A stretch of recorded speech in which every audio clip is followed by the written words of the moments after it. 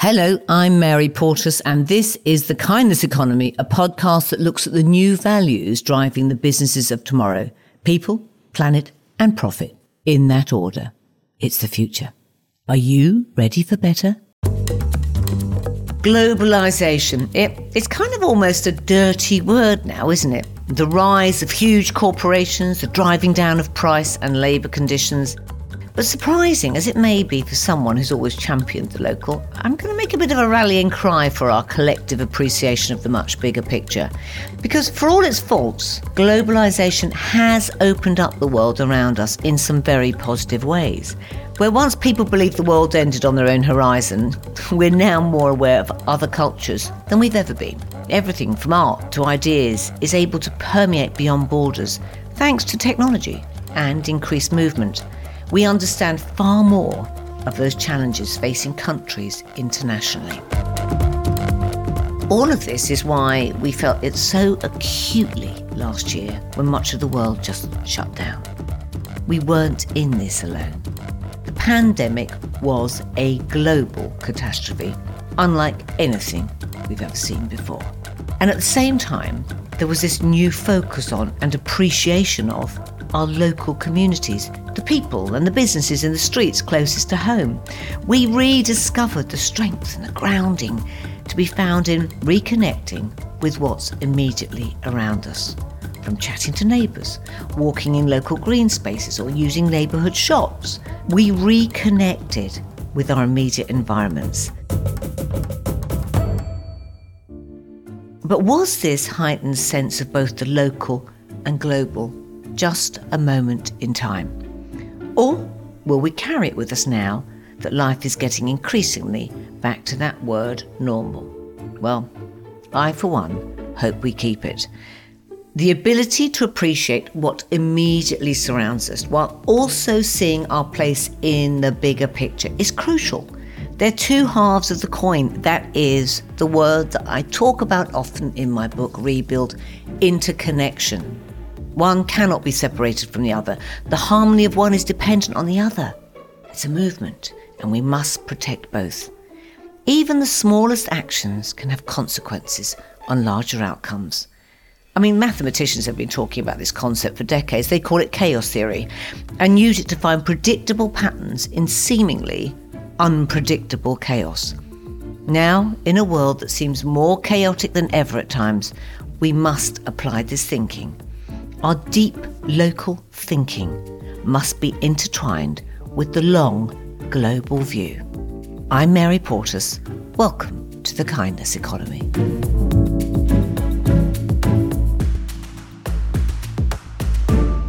The Kindness Economy is supported by Dell Financial Services, offering your small business IT payment solutions that preserve credit lines for your core investments. With Dell Financial Services, you pay a little and you get a lot.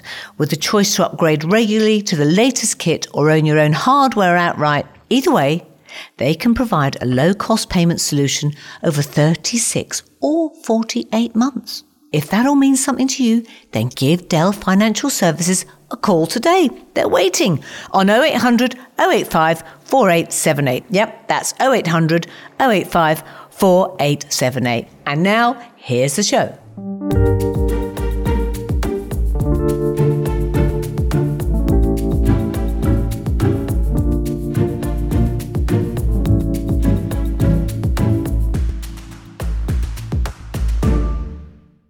When Yvon Chouinard became a member of the Southern California Falconry Club in 1953, it changed his life. Being taught how to abseil down cliffs to view the bird's nest sparked a lifelong love of climbing and the outdoors. 20 years later, he founded the clothing company Patagonia. It wasn't then, and it isn't now, an ordinary business. Yvon surfed, climbed, fished and hiked. He was immersed in the values of that community and expressed them in his business from the start. Always an innovative employer, Patagonia led the way in providing on-site childcare for employees, vegetarian food, and communal workspaces. The company is best known for its environmental activism, however, and it started with giving desk space to a grad student and campaigning to save a local river in the 1970s. Then came a commitment to donate a percentage of profits and ultimately total sales to environmental groups in the 1980s and a switch to organic cotton in the 1990s. All this results in very concrete corporate activism. Last year, Patagonia gave money to over 1,000 grassroots environmental non-profits, repaired more than 100,000 garments, and supported nearly 65,000 workers through fair trade. They publish films and books, fund environmentally and social conscious startups, campaign and innovate in organic and regenerative farming practices. Patagonia is a living, breathing embodiment of a values-driven business that's now worth over $1 billion. Its mission statement reads, "We're in business to save our home planet." It's an inspirational, ambitious company. And all this is why I'm so delighted to welcome Patagonia's Environmental Action and Initiatives Director, Beth Thoren. When I was about 15 years old, I remember going to a volleyball game, and it was by the coast, and I looked out at the ocean in a break, and I thought, oh my God, that's the most beautiful thing I've ever seen. And I didn't know what to do with those feelings. You know, I hadn't come across much nature before, but suddenly I was thinking, wow, there's just something magical about this. And, you know, I went about my life and did my all sorts of things that you do. You know, I went into business, I did engineering, did all sorts of things. But that underlying love was there. And then about 10 years ago, I happened to find myself on a ship. And on the ship, a whale swam by the ship. And the whale rolled and looked up at me. And it looked at me with curiosity and intelligence. But the thing that really struck me was I felt like I was going into the black eyes of that whale, and I was looking into infinity. It was something spiritual. It was something like love. It was like being connected to the whole world. And that's what made me care, and that's what made me change my life. And I went from, working in marketing to working for NGOs and charities, and most recently for Patagonia. And I think for all of us, there's, particularly around climate, there's something that draws us to it, whether it's looking in the eye of a whale or whether it's looking at your child playing in the back garden. There is something that is driving us, and that thing is love. And whatever your reason is, we're all really, really worried about, the future that we could together be facing.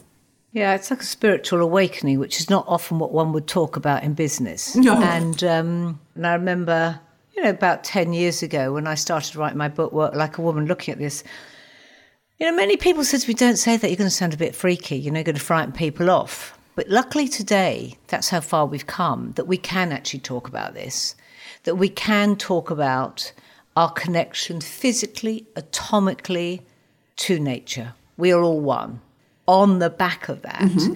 And I sometimes get deeply emotional about it, and I have to be very careful because you can feel it welling up in you. And when I watch people like Greta, and especially when she was looking at Trump's face, you actually saw this mix of love and anger, this outrage and activism that together actually has to sit. But interestingly, and I know you've just come back from COP26, I'd want to ask this of you. I'd want to ask what you were doing out there and how far, what you saw. But I don't see that profound moral message in politics. Did you? No, you absolutely don't see that. And I think that was one of the things that was so troubling about COP. And I don't want to completely shoot it down because there were a lot of things that happened that needed to happen. And I can talk about those, and those were important. But the reason, that there was so much upset and so much anger is because people are going to die. There's going to be mass migration. There's no sense of urgency or, as you say, sort of a moral imperative. And, it was really disturbing when I was there. So, I walked in and I'm walking past the activists, and parts of me wants to be with the activists, because I really believe in what they're doing and they're speaking with such truth. But I'm walking past them and then I'm going into the entrance and the first thing I see is a lady with a Gucci bag. And just the disconnect there of, that you have indigenous people and activist people on the outside and then lady with Gucci bag going inside. And then you walk inside and in the main bit, all around the center of it were these corporate sponsors. And it made me feel really angry. And I think, I ended up speaking a lot. And a lot of times there was anger in my voice because, there's just not enough being done. Nobody's getting the urgency. Nobody's really understanding that, people are going to die because of this. I was quite astounded by that with the countries that were standing up and saying this is going to affect our economic growth. And you're like, really? Really? Are we still talking in that way? The mission statement for Patagonia, which is extraordinary, is that you're in business to save our home planet. That's one mission statement. That's one major purpose. And of course, here's the thing. Ultimately, though, you're still in the business of selling clothes. How do you reconcile that with that goal? Yeah, and it's a question that we wrestle with every single day. And, because every time we sell a jacket, we are contributing to the problem. And so you could say, well, shut down Patagonia, just give up, stop being a business. But we've taken a view that actually we can have a outsized impact by modeling a different way of doing business. And by influencing and using our voice as a business. The reason I was at COP was because I was a business. The reason I was on the inside was because I was representing a business. We have a voice at a table that sometimes other people don't have. And if a business can use that for good, that's a really powerful lever. So, the way that Patagonia looks at it is, okay, how can we absolutely minimize our footprint? Take our learnings, share them with other businesses and be a model for what business could look like. Purpose-driven business, a business that isn't focused only on profit. And we're pretty comfortable that everything that we do is aligned behind that. And it's a really, really different way of doing business. No, it's fascinating and wonderful. And chapeau, as they say in France, hats off to you guys. And I've been following it. But I suppose, and I wonder if anybody's done this, and there's enough brains of you guys in Patagonia, that the impact of actually still creating product versus the impact of what change that you're able to affect. Because here's the thing, we're all still going to wear clothes. Unless we all stop getting dressed and stop wearing clothes, we will still be producing clothes. And I know when I look at what you look at, 87% of the clothing that you sell is recycled materials. But it's still got a long way to go before we get into a sustainable space, that's for sure. Mm. So I'm wondering if anybody's done that, the impact of what you're able to do when you look at all the stuff that you do, which is quite extraordinary. I mean, I think one of them is that you ultimately total sales go into environmental groups. I've given the head of this show here, I've talked about what you do. Ultimately, that outweighs the actual impact of what still selling clothes does, I suppose. Has anybody done that? I think that's to do that exact calculation, I think, is almost impossible because it's almost impossible to measure what your impact is in the world and how you can influence things. But I think we've gone so far in terms of, we have the highest percentage of recycled contents, all preferred material, highest percentage of fair trade. And we are going to relentlessly drive that. The aim is that by 2025, we have no virgin petrochemical materials at all in our product. So we are relentlessly driving that down. Are we there yet? No, but we will get there. And I think the other thing to think about is, the huge impact that you can have. And I'll just, this, I'm not answering your question, but it's kind of the way that I think about it. If you take somebody like Greta Thunberg, she could have just become a vegetarian, and that would have been great, but she didn't. She went out and used her voice. She went out and started school strikes. She went out and got those to happen all across the world, and that has created enormous momentum. And I think that's the point of influence, is that if you're going to change society, you need to bring people with you. And so if you have a voice, you need to use it. Patagonia has a voice, has a seat at a table, it has a really powerful voice. We have the ability to tell stories. We invest in grassroots communities. We give grants so that these activist groups can drive change. We believe that has a huge impact.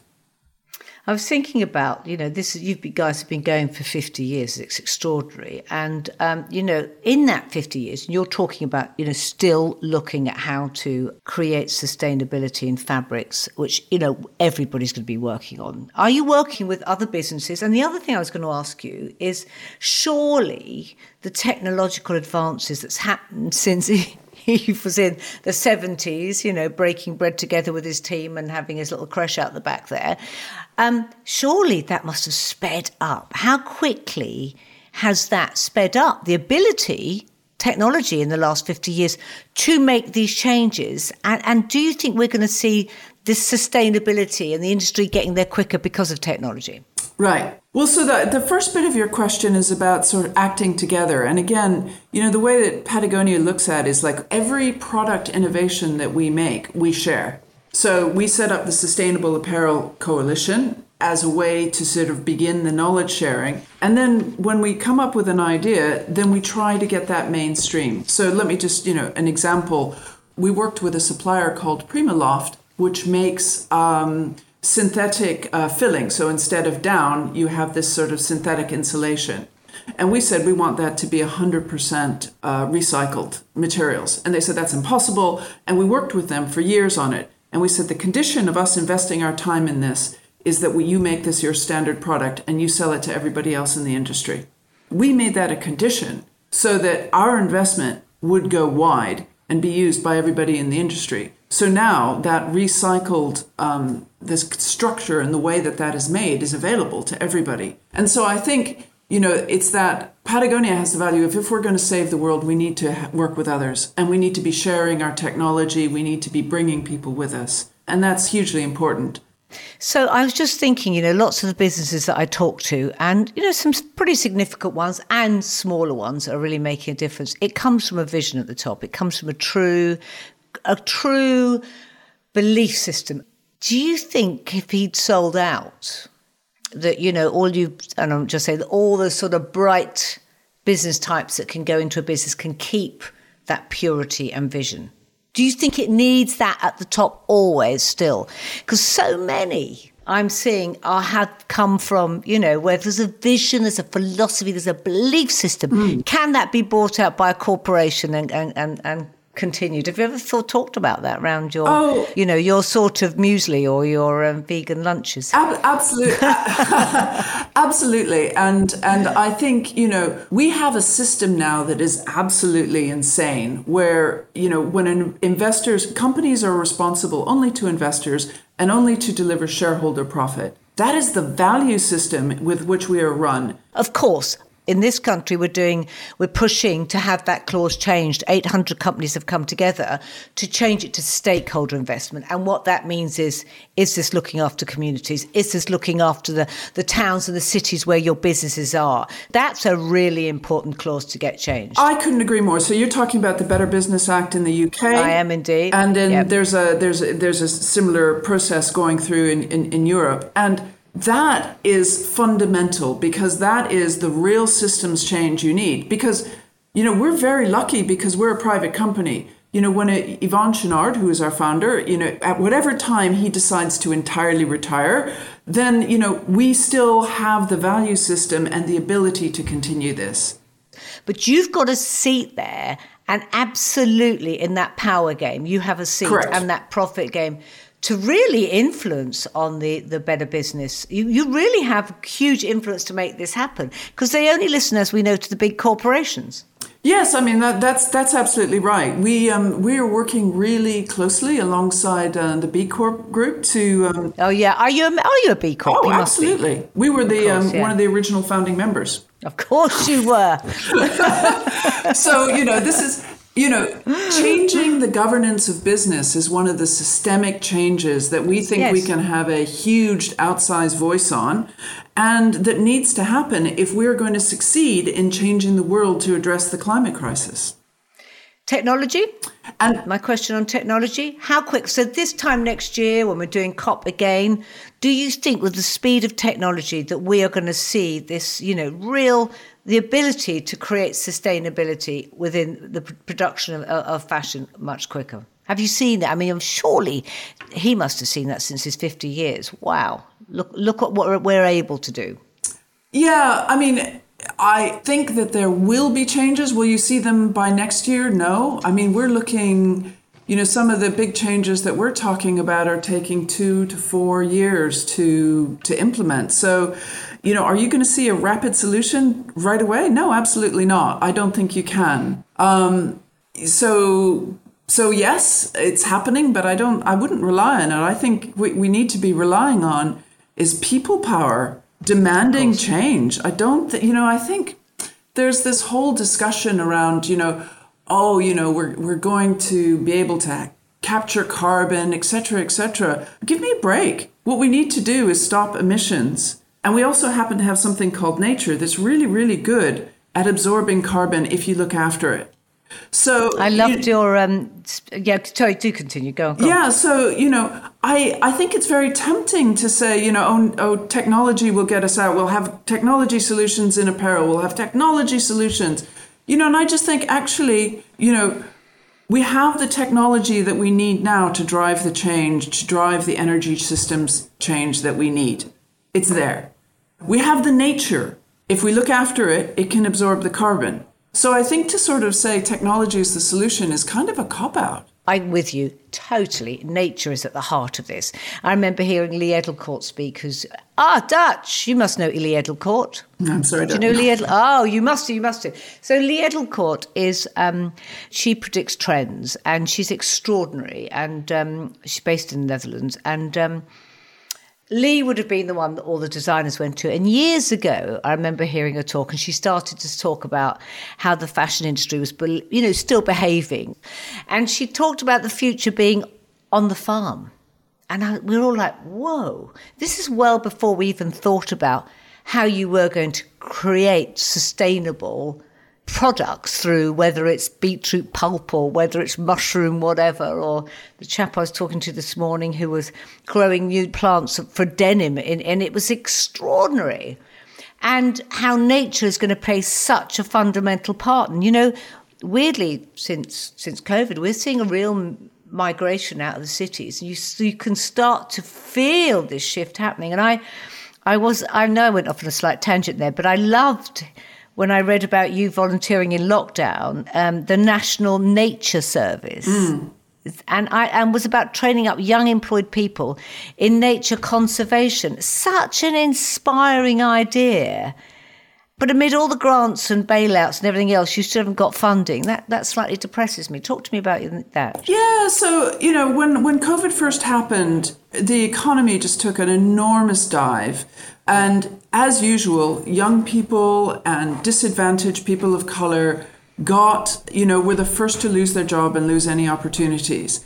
And at the same time, what was happening was all of the nature charities were having to furlough. The National Trust furloughed 80% of their staff. So, it was devastating. And based on something that happened in the US, it was called the Civilian Conservation Corps in the 1920s. They basically took young men, put them out in nature and rebuilt nature. They created national parks, they created roads, they planted trees, stopped flooding. And I just thought that's what we need to do in the UK. We have a climate crisis coming. We need to be building our flood resilience. We need to be, planting trees. And actually, we've got a bunch of people who could be getting job skills and training and learning how to do it. And it just seems like such an obvious solution. And there was a lot of interest from Number 10, but ultimately it was killed because supposedly there wasn't enough money. I just think it was a misguided decision and a real lost opportunity because they went for a cheap program. These young unemployed people got jobs in Tesco. That's great. But, rather than having a win for our society, a win for the young people, they got a job in Tesco. Great. I'm always slightly, and I have to be careful, but I don't actually really, that's not true, I don't even know why I said that. But, so many times when I deal with government and when I did my High Street report, I didn't talk about profit, I didn't talk about, the business model, I talked about what we need as humans. how I'm always amazed at that lack of a cultural understanding of the frequency of the way the world is moving within politics, the lack of it. And to go and say, well, look, it's going to be Tesco's, you kind of go, how are you missing this? Who is not looking future facing or even actually understanding the shift that we're all going through? I'm astounded. So I know that at the heart of what you're doing at Patagonia, nature-based solutions are absolutely key to that. Things like regenerative agriculture. How can we, use nature itself to create solutions? Yeah, I mean, I think nature is full of solutions. We've been looking at coastal solutions. So everybody's talking about tree planting, which is fantastic if you do it in the right way, in the right place. But actually, if you plant seagrass, it has the ability to absorb 20 times the carbon that the equivalent space of trees would. And at the moment, that seagrass is being ripped up by illegal dredging and by illegal trawling, bottom trawling. And what we can do is stop that and get that replanted. So if you're planting seagrass, if you're planting and growing seaweed, seaweed can be used for fertilizer, seaweed can be used for food, seaweed can be used for plastic. It's possible that we can start creating jobs in coastal communities growing and selling seaweed. And we can be restoring our coastal systems. And what we always try to do is look at solutions that have a benefit for people as well as for nature or climate change. So, coastal solutions is one example, seaweed farming is one example.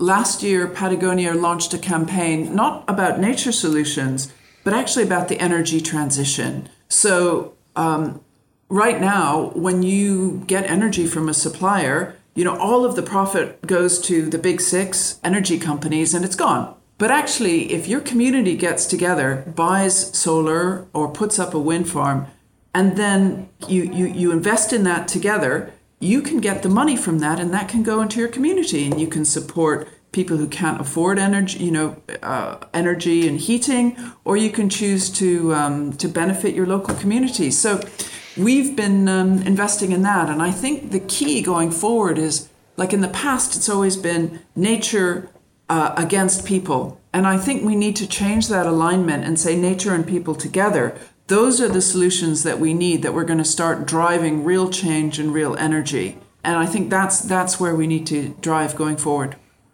This all comes down to really, and without sounding in any way nostalgic, because I'm not, but the fundamentals of community and connection and collaboration. That's all this ever comes down to. And we came across this, didn't we, during COVID? We realised we helped each other out. It was amazing. Wasn't it just fantastic? Utterly joyous. I mean, apart from the stress levels of, not knowing whether you're going to have a business, there was something so deepening.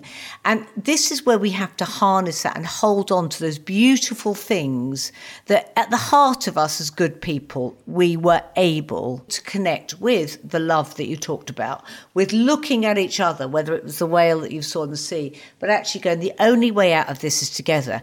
And that's why I feel so disillusioned with politics, that the answer has to come from the swell of people changing the way that we are in order to influence politics. Smaller businesses, how much I love smaller businesses. It's hard for those right now. Is there one single thing that you would maybe, or you've thought about, that small businesses can do to do their bit, or, stay in the game? Because as you talk about, you've got a big power, you've got a big business, you've got a successful brand. Yeah, I mean, I guess I have 2 thoughts on that. I just to reflect, that there are a group of people who don't enjoy that consumerism and will respond to different kinds of messages. And so think about whether you can give a different kind of message, one that's much more about, keep what you have, don't buy more than you need. Whatever it is that feels right for that business, I think is worth thinking about whether it's possible. I know at the beginning you said, sorry, keep going. Go. Something else. Sorry, Beth. No, go. I'm just okay. We'll come back. But I know at the beginning you said, "Oh, I got out of marketing." But here's the thing: I think marketing's vital in this, because when I was creative director of Harvey Nick, selling stuff to from getting that Gucci bag, Yep. that woman. Oh yes, mea culpa. I was there. I think that this message, which is, don't buy this jacket, or actually giving back to charity, I think we need to create this sort of modern, innovative way of living is the really cool way of living. And we need to make that sexy. That's the big marketing job that needs to be done. And you're doing it really well, but I think we could go, whoa, even bigger. Oh, I think you're right. And I think, the secondhand market is the fastest growing market in fashion. And that's really, really exciting. And it's profitable. So, businesses can get into it.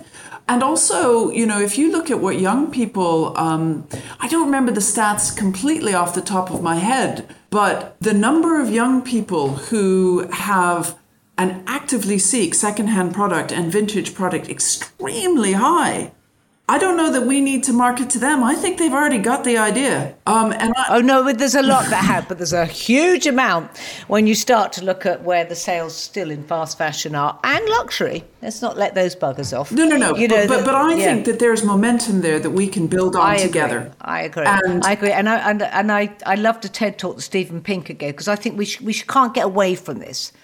He talked about the world getting better, but no one talks about that. Yeah. They don't. And it is getting better. So I kind of want to focus on that, because the conversations like these ultimately have to be hopeful. Yep. Are you hopeful? Yeah, absolutely. I'm hopeful. And, I'm hopeful because I see change happen. And I guess because I work in this world a lot, I see a lot of change and I see a lot of people engage. And it's a really, I enjoyed it. I was listening to a podcast once and I was reading about these people who are called green trollers. And they basically attack Shell and Exxon. And any time that they come out with greenwashing, these people just go, that's completely hogwash. Bullshit. You can say it, man. You can say it. It's okay. And I go in the BBC and go, Mary, you can't swear. And I go, oh, God, forget. I know. And we can say it on my podcast. Okay, thank you. And they have a go at it. And I think to myself, I couldn't do that. I'm not a social media native. They go for it. You have artists that are going for it. And I think, it's about every single one of us using our voice in some way. 7 out of 10 people are really concerned. At the moment, only 1 out of 10 is acting. And actually, we all have the power to act. We all have a skill. We don't need to become vegans. We can use our voice. We can use our skill. And I think what makes me happy is I see the green trollers. I see the artists. I see entrepreneurs springing up everywhere. I see the secondhand market growing. Even at COP, for all its faults, I saw a lot of action, a lot of promises, and yes, massive gaps in those promises. But the reason those people were acting is because they're feeling the pressure. Activists are putting pressure on them, and they're feeling like, oh my God, I better do something. They know they've got to do this. They know. Exactly. So I don't care if they're performing, just get on and bloody well do it. Exactly. And us, individuals, because I love the fact that you talk about this. When I did my TED talk, my final line was, every pound that we spend is a vote on how we want to live. What kind of changes do you think we can, as individuals, do? Yeah, I think that the biggest thing that you can do is combine your what you love with what your skill is.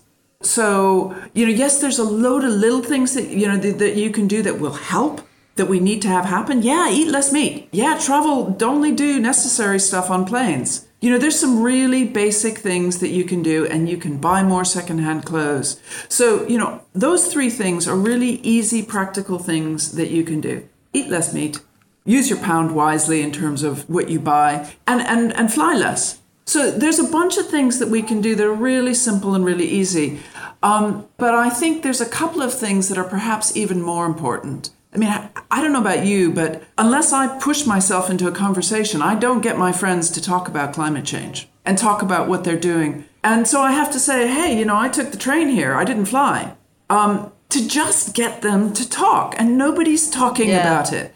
And so I think the most, really important thing that every one of us can do is start a conversation. Let's just... A cultural narrative that seeps into society that's totally... And I forget the economist who talked about Schiller, Robert Schiller, he talks about that. That has a greater effect. Exactly. You sit and you just seep those things in and it becomes... normal. Not where did you get that bag from? Get the look. Yeah. It's all those things, it just becomes normal. Walking into the office and letting everybody know. You're right, taking the train as opposed to... Yeah. I'm going on the sleeper up to Edinburgh. That's how much I am going to be taking the train and not flying. Quite looking forward to that. Exactly. I walk into the office at Patagonia and I say, see the hole in my sweater? See, I didn't throw it out. I've still got it. Wonderful moment.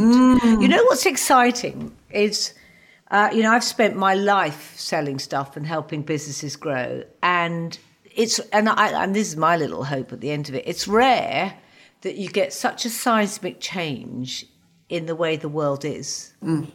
That you have to co and recreate. And that, to me, is the excitement, because such innovation is coming out of this. I mean, it's a shame we're so pressed up against the wall for it, but actually, it's like in recovery, or you can only get better when you're really right down there. I think that's so true. And when you actually discover, I think that's so true. This is a great example of it, but, when we were trying to think how on earth do we cut our carbon emissions, we realized that over 95% of it came from materials in our supply chain.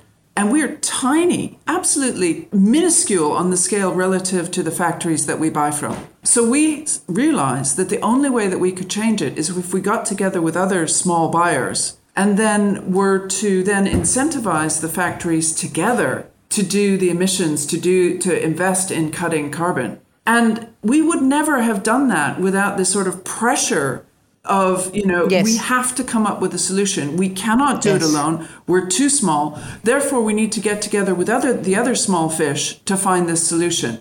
And that's the kind of, time and time again at Patagonia, we find it's the tension that creates the innovation.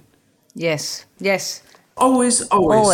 Okay, finally, the question that I close with, where would you like to see not only just Patagonia, but your industry in 5 years' time, 5 to 10 years' time?